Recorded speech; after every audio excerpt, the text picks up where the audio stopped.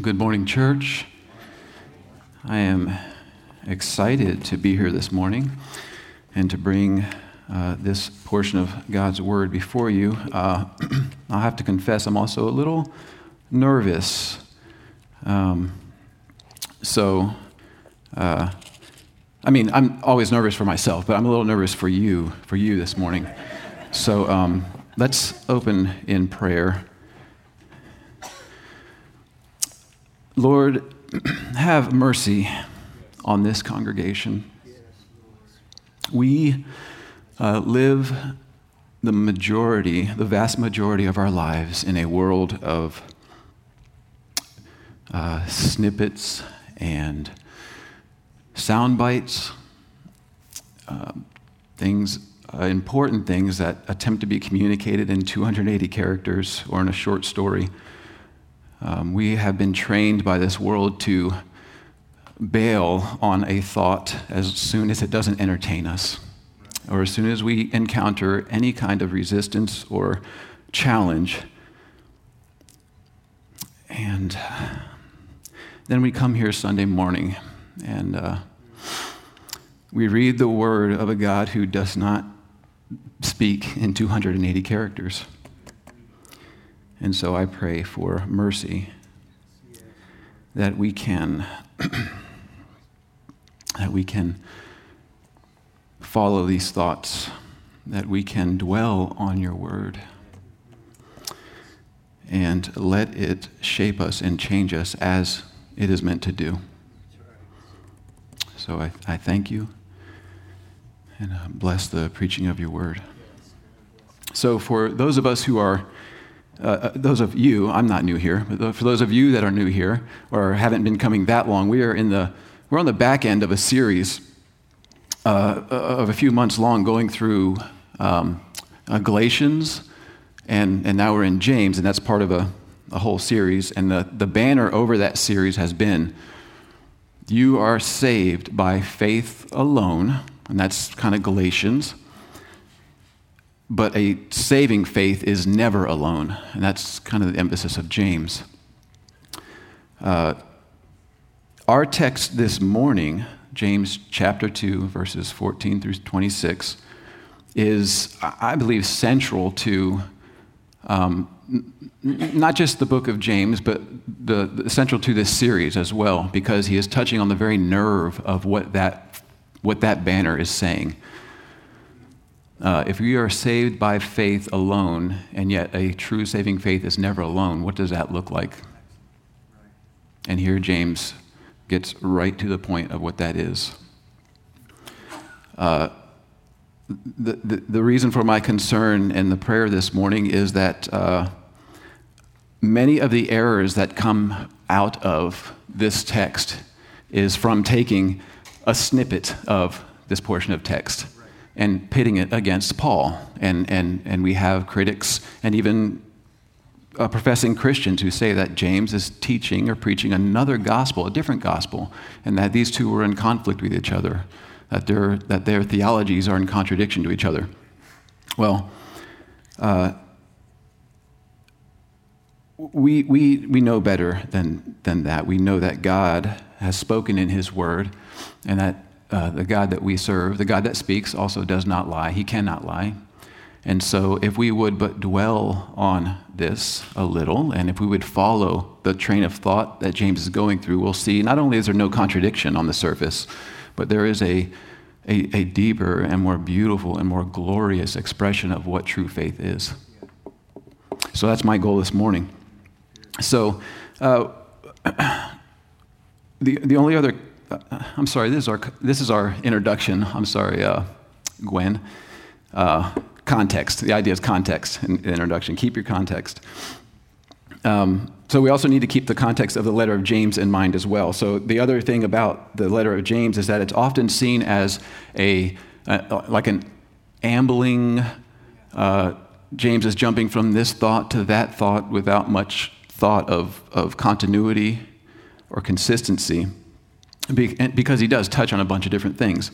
And so many people are just kind of okay to leave it up to almost like it's just a set of proverbs that you can just take or leave, or take a bit here and a bit there.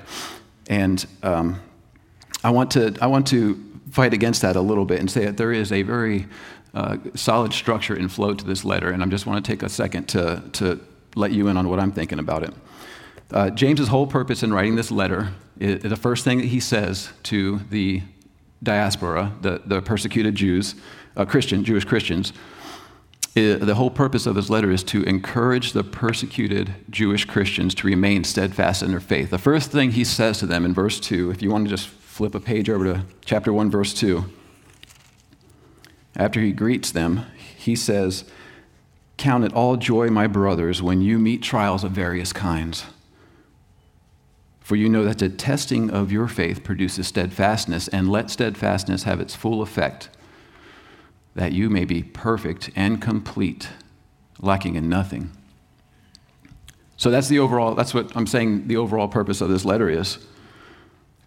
And everything else that James writes about is meant to flesh that out, to unpack that.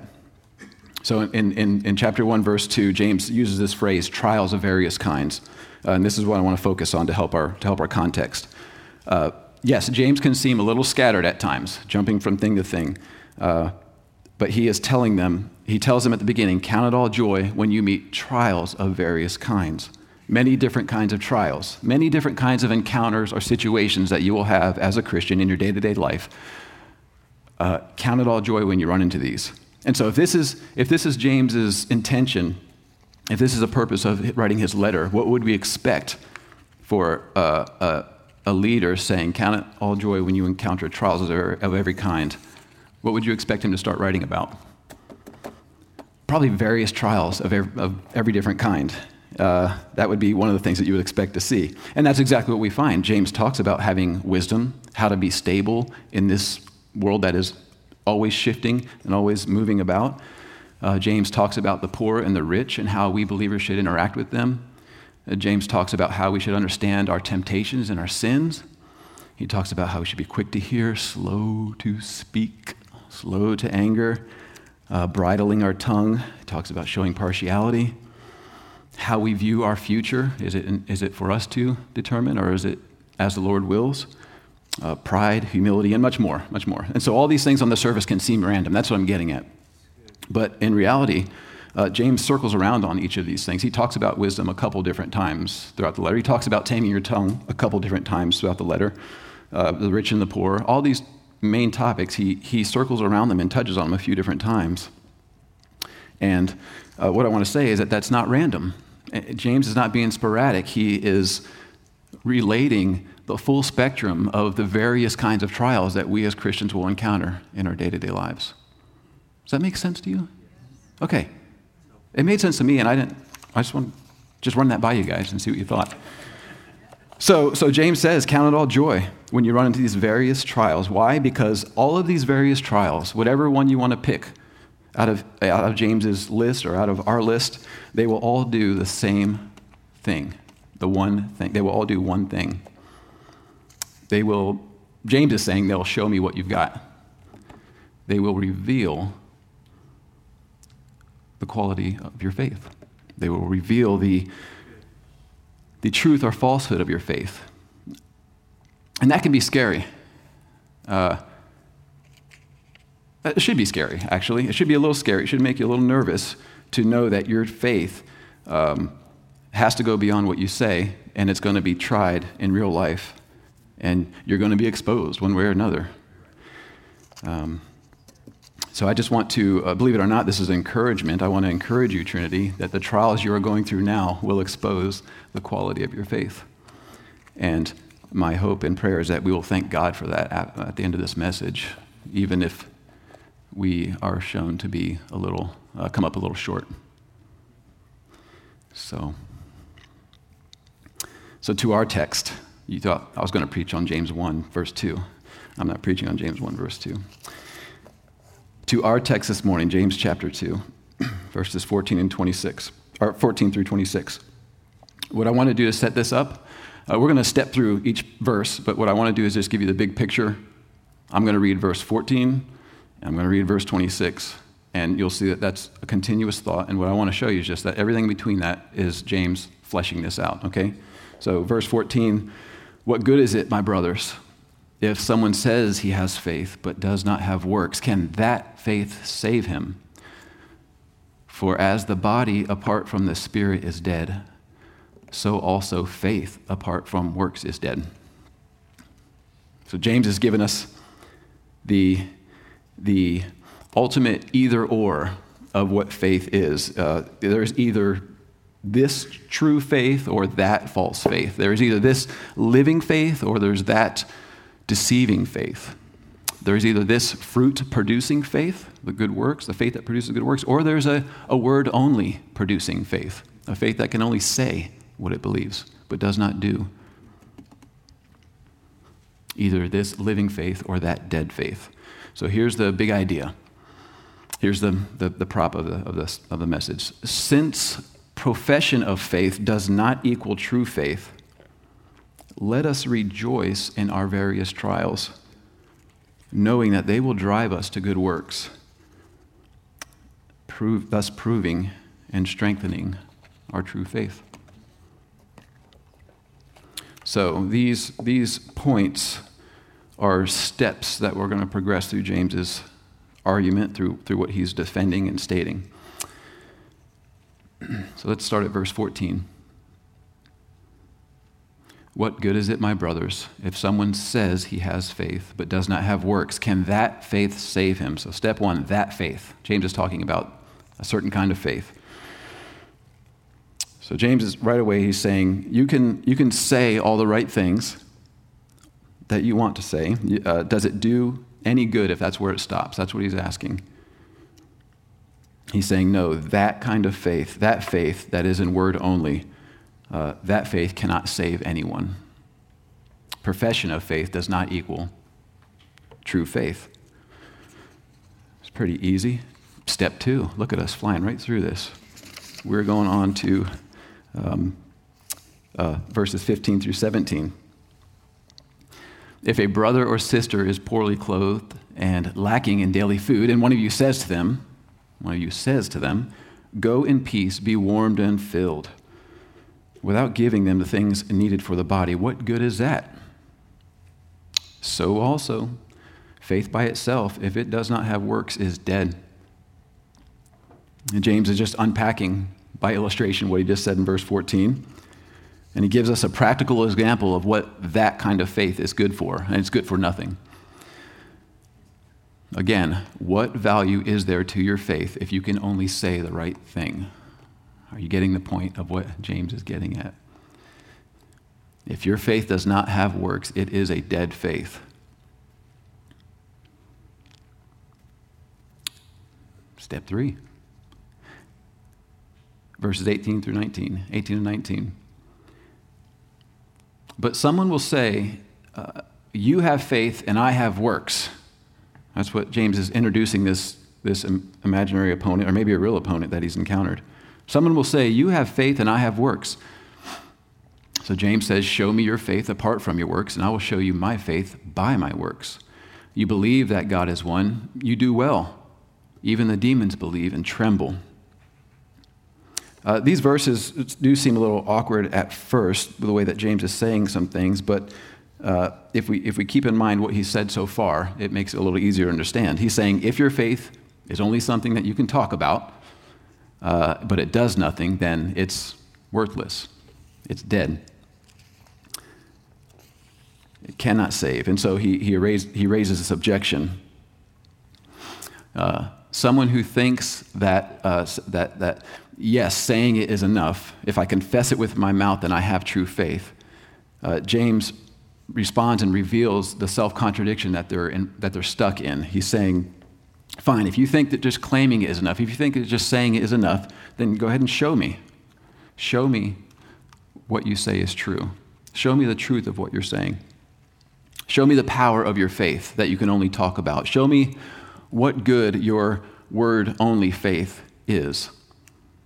What does it do for the widow when you just say, be clothed and be warm and be filled? What good does it do for the orphan when you can just say, God, have pity on that poor orphan.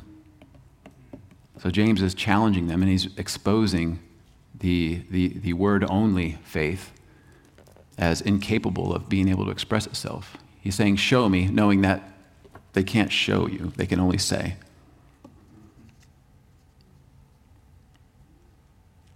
And then he responds by saying, if you can show me your faith apart from your works, then I'll show you my faith by my works. And James is, obviously, he's just showing that his faith that does produce works is something that can be shown, whereas the word-only faith cannot be shown. And then we have this verse 19 that also seems to come out of left field. You believe that God is one. You do well. Even the demons believe and shudder. If we remember who James is writing to, this might sound a little weird to our ears that James just drops this in there, but he's writing to the Jewish Christians, right? Does anybody in here remember what the Shema is? I know there's classical conversations kids in here that know what the Shema is, but yeah, Deuteronomy 6:4. Hear, O Israel, the Lord our God, the Lord is one, and you will love the Lord your God with all your heart and soul and mind. That classic scripture. This is a prayer that every Jew would pray every day, and it is the foundational truth of what made Israel stand out from the rest of the world, and also what makes Christianity stand out from the rest of the world, and that is monotheism. That God is one. So why does James bring this in here at this point? He's saying not only is your faith dead if you say you have faith but you don't show works. He's also saying your faith is dead if you just confess the most fundamental, basic theological beliefs that we live by, the very foundations that you stand on. If you confess those, that doesn't do it. In other words, if you're Orthodox, if you're not a heretic, which I would not call any of you in here a heretic. I think we're all Orthodox, probably, maybe. All right, maybe there's a few I'd question, but in general, we're all probably pretty Orthodox. And James is saying, big deal. The demons believe the same thing you say you believe, and at least they have the sense to shudder.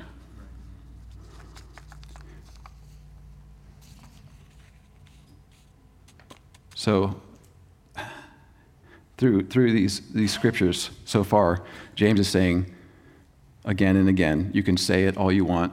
If it does not express itself in works, it's dead and it's worthless. He's challenging them to show me your faith that has words only and no works. And so to our next step, he says, fine, if you can't show me, then I'll show you. Verses 20 through 25, do you want to be shown, O foolish person, that faith apart from works is useless? Was not Abraham our father justified by works when he offered up his son Isaac on the altar? You see that faith was active along with his works, and faith was completed by his works. And the scripture was fulfilled that says, Abraham believed God, and it was counted him for righteousness, and he was called the friend of God. You see that a person is justified by works and not by faith alone. And in the same way, was not also Rahab, the prostitute, justified by works when she received the messengers and sent them out another way? Did you all hear that? You're not justified by, you're justified by works, not by faith alone? Did I say, when I quoted our banner, did I say that wrong? That we were justified by, I said we were saved by faith alone. And here James is saying we're saved and justified not by faith alone. I hope that bothers you. There's something else that should bother you. And did anyone catch a thing that James did with Abraham? Was not Abraham our father justified when he offered up his son Isaac on the altar? You see that his faith was active along with his works, and faith was completed by his works. And the scripture was fulfilled that said, and Abraham believed God, and it was counted to him as righteousness. Does anyone know where in Genesis, basically, that Abraham offered up Isaac on the altar? Oh, almost. No, almost. Oh. 22, yes. You guys are quick. We were bound to get there, the way things were going. Yeah, Genesis 22. Cherie, does anyone know where Scripture says Abraham believed God and it was counted to him for righteousness? Genesis 15:6. Yeah. Genesis 15:6. So James pulls this little switcheroo, and he's saying, was not Abraham justified by works when he offered up his son Isaac on the altar? Genesis 22 does not say that. Genesis 22 doesn't say, and he was justified by offering Isaac on the altar.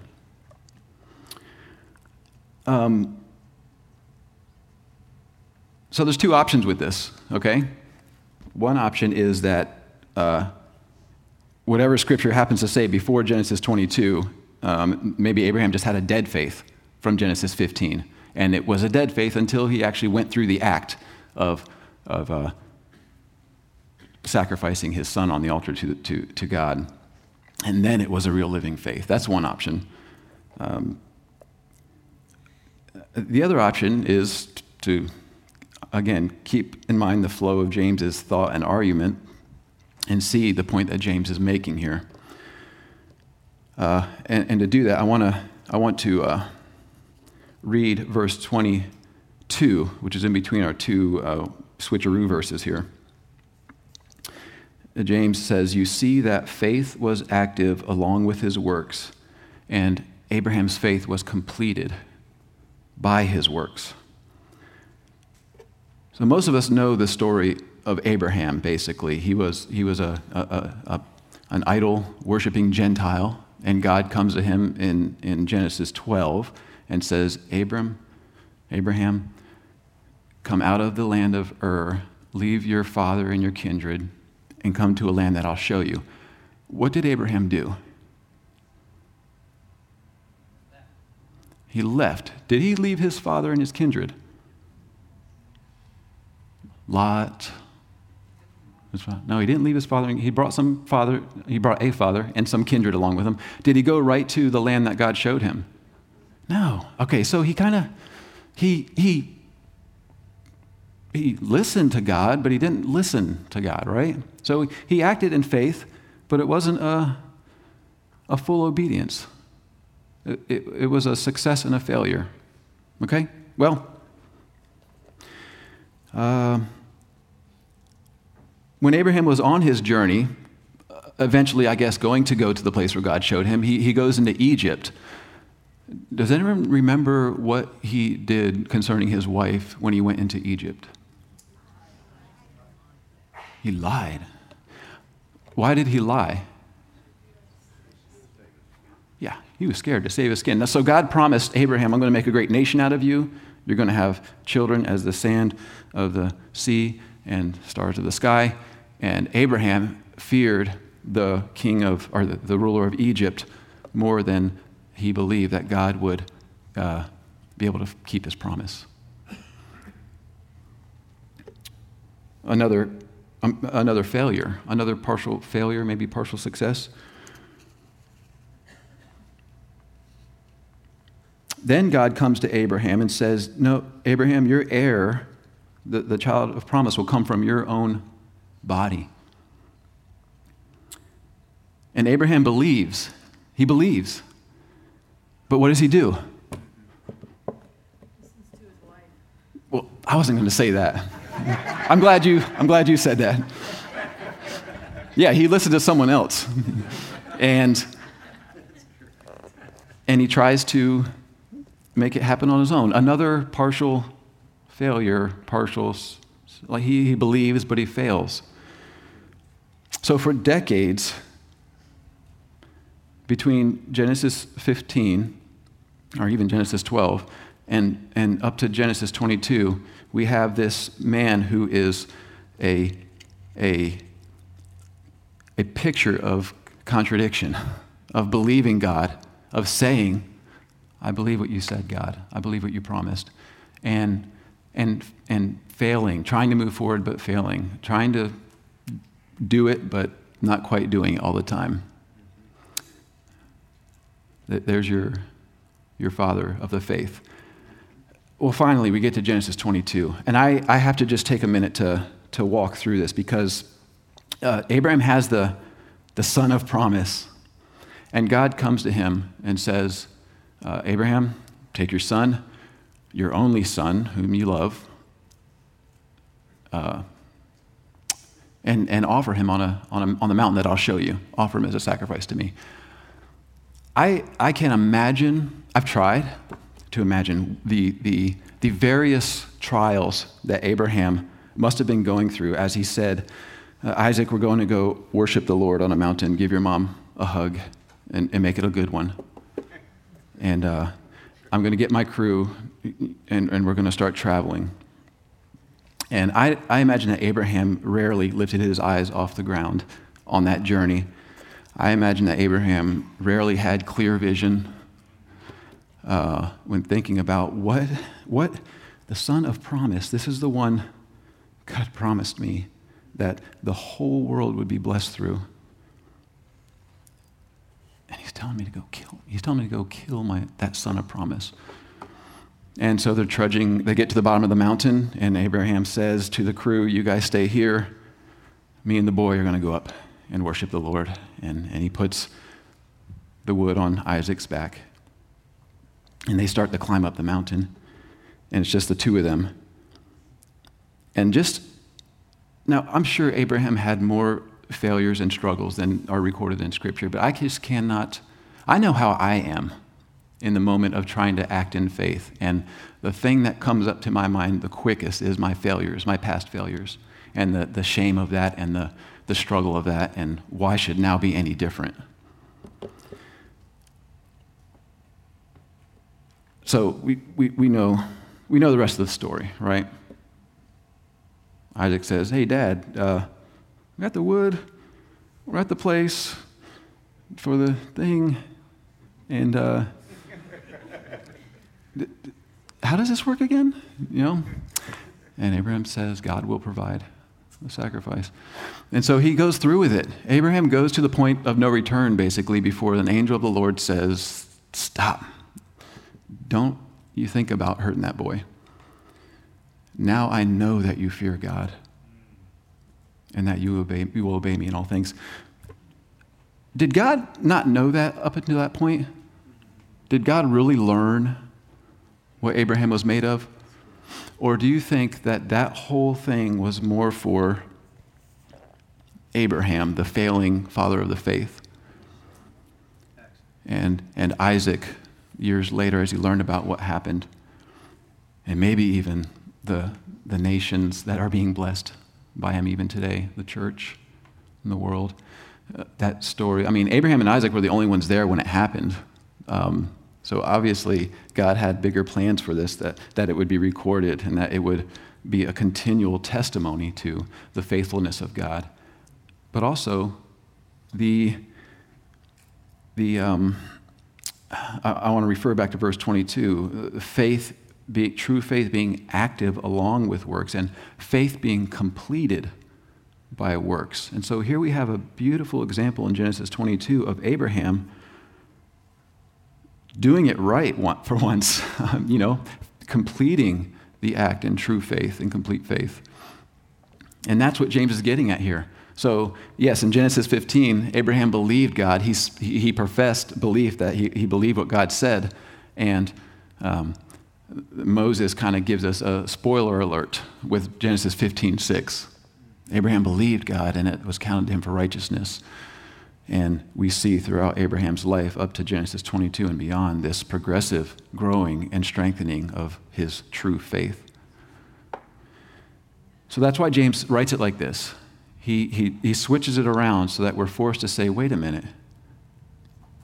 he was justified before he ever did a work. But James is saying that work, why did that work justify Abraham? Because it was a work born out of true faith. And that's the whole point he's getting at in the rest of the context. So was Abraham justified by his works, as James says? Yeah, but not by works alone. It's a work that is the natural outgrowth of a true faith. And in verse 24, you see that a person is justified by works and not by faith alone. Here, James is referring to that lonely faith, that faith that is in word only. Just saying it will not do it. So there's Abraham. And then it's almost kind of a letdown that verse 25 is in there. I don't want to say a letdown, but it's like you talk about Abraham, the father of the faith, this great man that everybody knows. He was called the friend of God. He's the champion of our faith. And then, and in the same way, was not, in verse 25, in the same way, was not also Rahab the prostitute justified by works when she received the messengers and sent them out by another way? So Abraham, the father of the faith, the friend of God, and Rahab, the prostitute. Abraham heard the very voice of God several times, whether it came from the clouds, like Monty Python shows it, or whether however it happened, God spoke to Abraham, and he heard him, and that was his life, the father of the faith. And then you have Rahab, another idol-worshiping Gentile in a city about to be conquered by the armies of God, and she hears. Remember the story of her? I've heard from other people talking, from the dead bodies strewn through the warpath that you guys are on. I've heard that Yahweh is the true God, and he's coming to judge this place. That's all she had.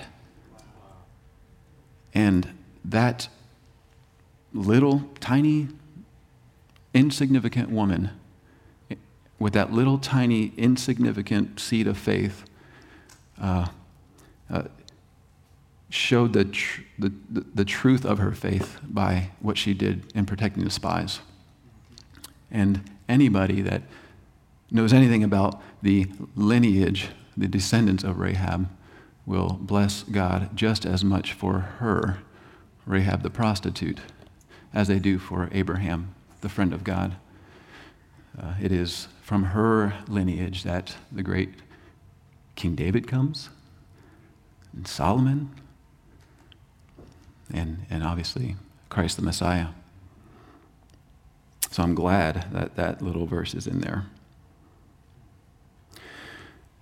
So I'm going to close my part here by just step 5 to re-emphasize that the gospel that James preaches is the gospel. The gospel that James preaches is the gospel. And just to close, the scripture here, in verse 26, for as the body apart from the spirit is dead, so also faith apart from works is dead. I'm going to just pull up a few scriptures from the rest of the New Testament from different writers to show that they are in complete agreement with what James has been saying here. Luke 6:46, why do you call me, this is Jesus speaking, why do you call me Lord, Lord, and not do what I tell you? Why are you just saying? John 14:23, Jesus answered him, if anyone loves me, he will keep my word. And my Father will love him, and we will come to him and make our home with him. Galatians 5:6, this is familiar to us. Paul is writing, for in Christ Jesus, neither circumcision or uncircumcision counts for anything, but only faith working through love, a faith that works. That's what counts for anything. Philippians 2:12-13, therefore, my beloved, this is Paul again, therefore, my beloved, as you have always obeyed, so now, not only as in my presence, but much more in my absence, work out your own salvation with fear and trembling. For it is God who works in you both to will and to work for his good pleasure. Paul is not okay with a faith that says only. Paul is not okay with just professing the right doctrines or professing the right morals. he insists that this faith, this profession be worked out. 1 John 2, 4 through 6, this is the Apostle John. Whoever says, I know him, that's God, but does not keep his commandments is a liar. So whoever says but does not do is a liar, and the truth is not in him. But whoever keeps his word, in him truly the love of God is perfected, it's completed. That sounds familiar with Abraham. By this we may know that we are in him, that whoever says he abides in him ought to walk in the same way in which he walked, even if it is a stumbling, floundering, part failure, part successful walk of faith. 1 John 3:18, little children, let us not love in word or talk only, but in deed and in truth. So, just as there are only these two kinds of faith, this living faith or dead faith, this true faith or false faith, there are only two kinds of professing Christians. Those who have that living faith and those who have a dead faith. And so my hope is that you are challenged by walking through this and by seeing James's insistence with the rest of the New Testament writers that true faith must produce good works. And if it doesn't, you should shudder. But if you are concerned about it, if it does make you a little scared, I would be encouraged. Because I think somebody who would be numb to this would not have even the slightest inclination towards wanting a true faith. So the temptation for me is always to think of my failures. When we talk about show me what you've got, the first thing that comes to my mind is my failures, okay? When I'm not able to show you what I've got. But remembering Father Abraham, his decades of false starts and half successes, his many failures, remembering that he is the father of our faith should be encouraging. It's encouraging to me.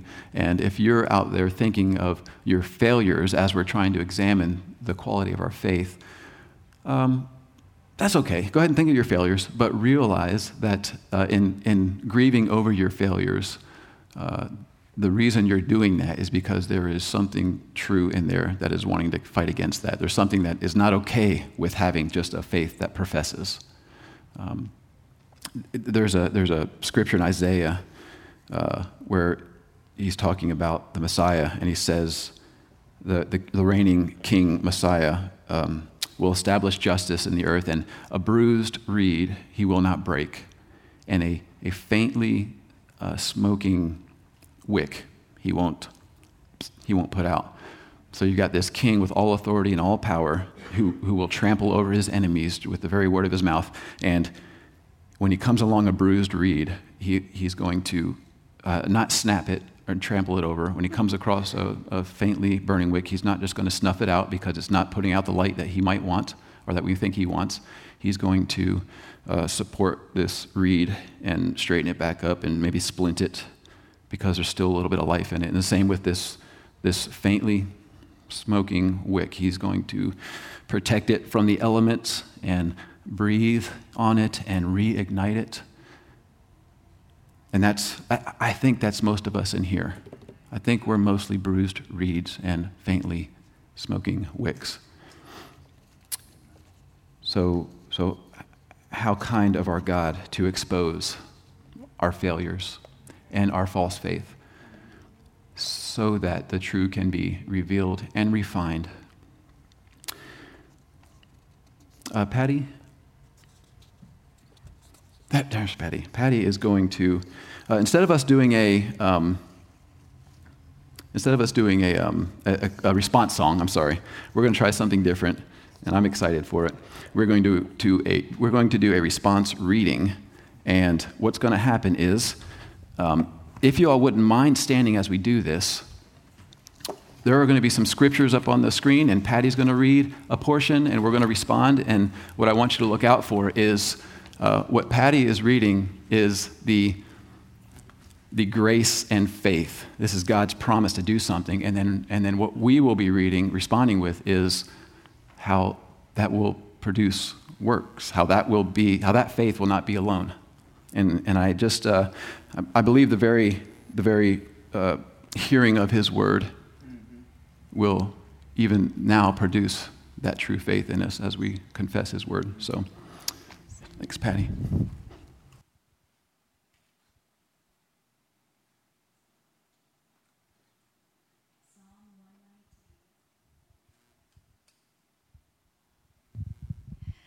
Psalm 119, 33 and 34. Teach me, O Lord, the way of your statutes. I will keep it to the end. Give me understanding. That I may keep your law and serve it with my whole heart. Ezekiel 11, 19 and 20. The Lord says, and I will give them one heart, and a new spirit I will put within them. I will remove the heart of stone from their flesh and give them a heart of flesh. That they may walk in my statutes and keep my rules and obey them. And they shall be my people, and I will be their God. Ezekiel 36, 26 and 27. The Lord says, I will sprinkle clean water on you, and you shall be clean from all your uncleannesses. And from all your idols I will cleanse you, and I will give you a new heart, and a new spirit I will put within you. And I will remove the heart of stone from your flesh, and give you a heart of flesh, and I will put my spirit within you.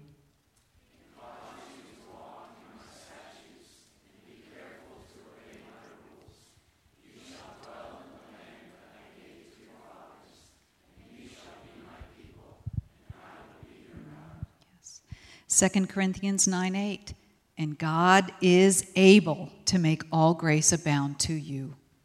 So that having all sufficiency in all things at all times, you may abound in every good work.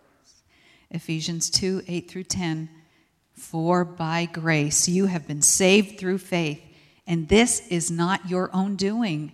It is the gift of God, not a result of works, so that no one may boast.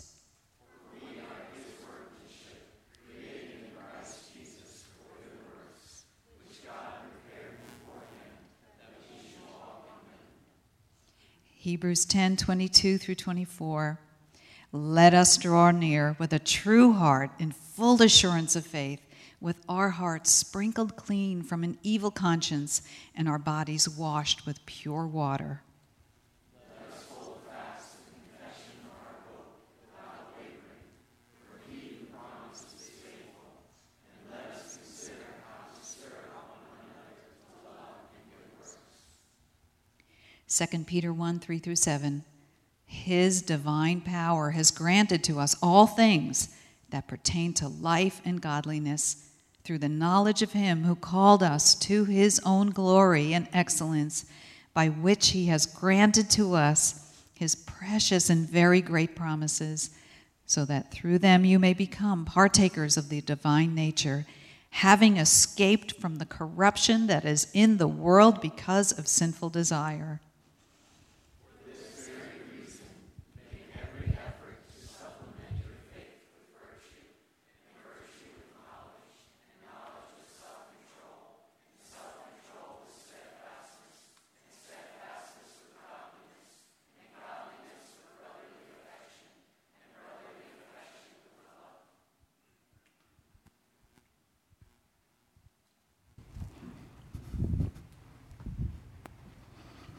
So let's close in prayer and we can be dismissed. Lord, we are Abraham's children. And for all his failures and faults and shortcomings, we rejoice because you are Abraham's God and you are our God. Thank you. And just as you were faithful with Abraham to complete the work that you began in him, so also you will not fail to complete the work, however small, begun in us. So let your word sink deep into our hearts. And let it bring forth true faith that brings forth glorious works that exalt your name and that builds up your church. In Christ's name we pray, amen.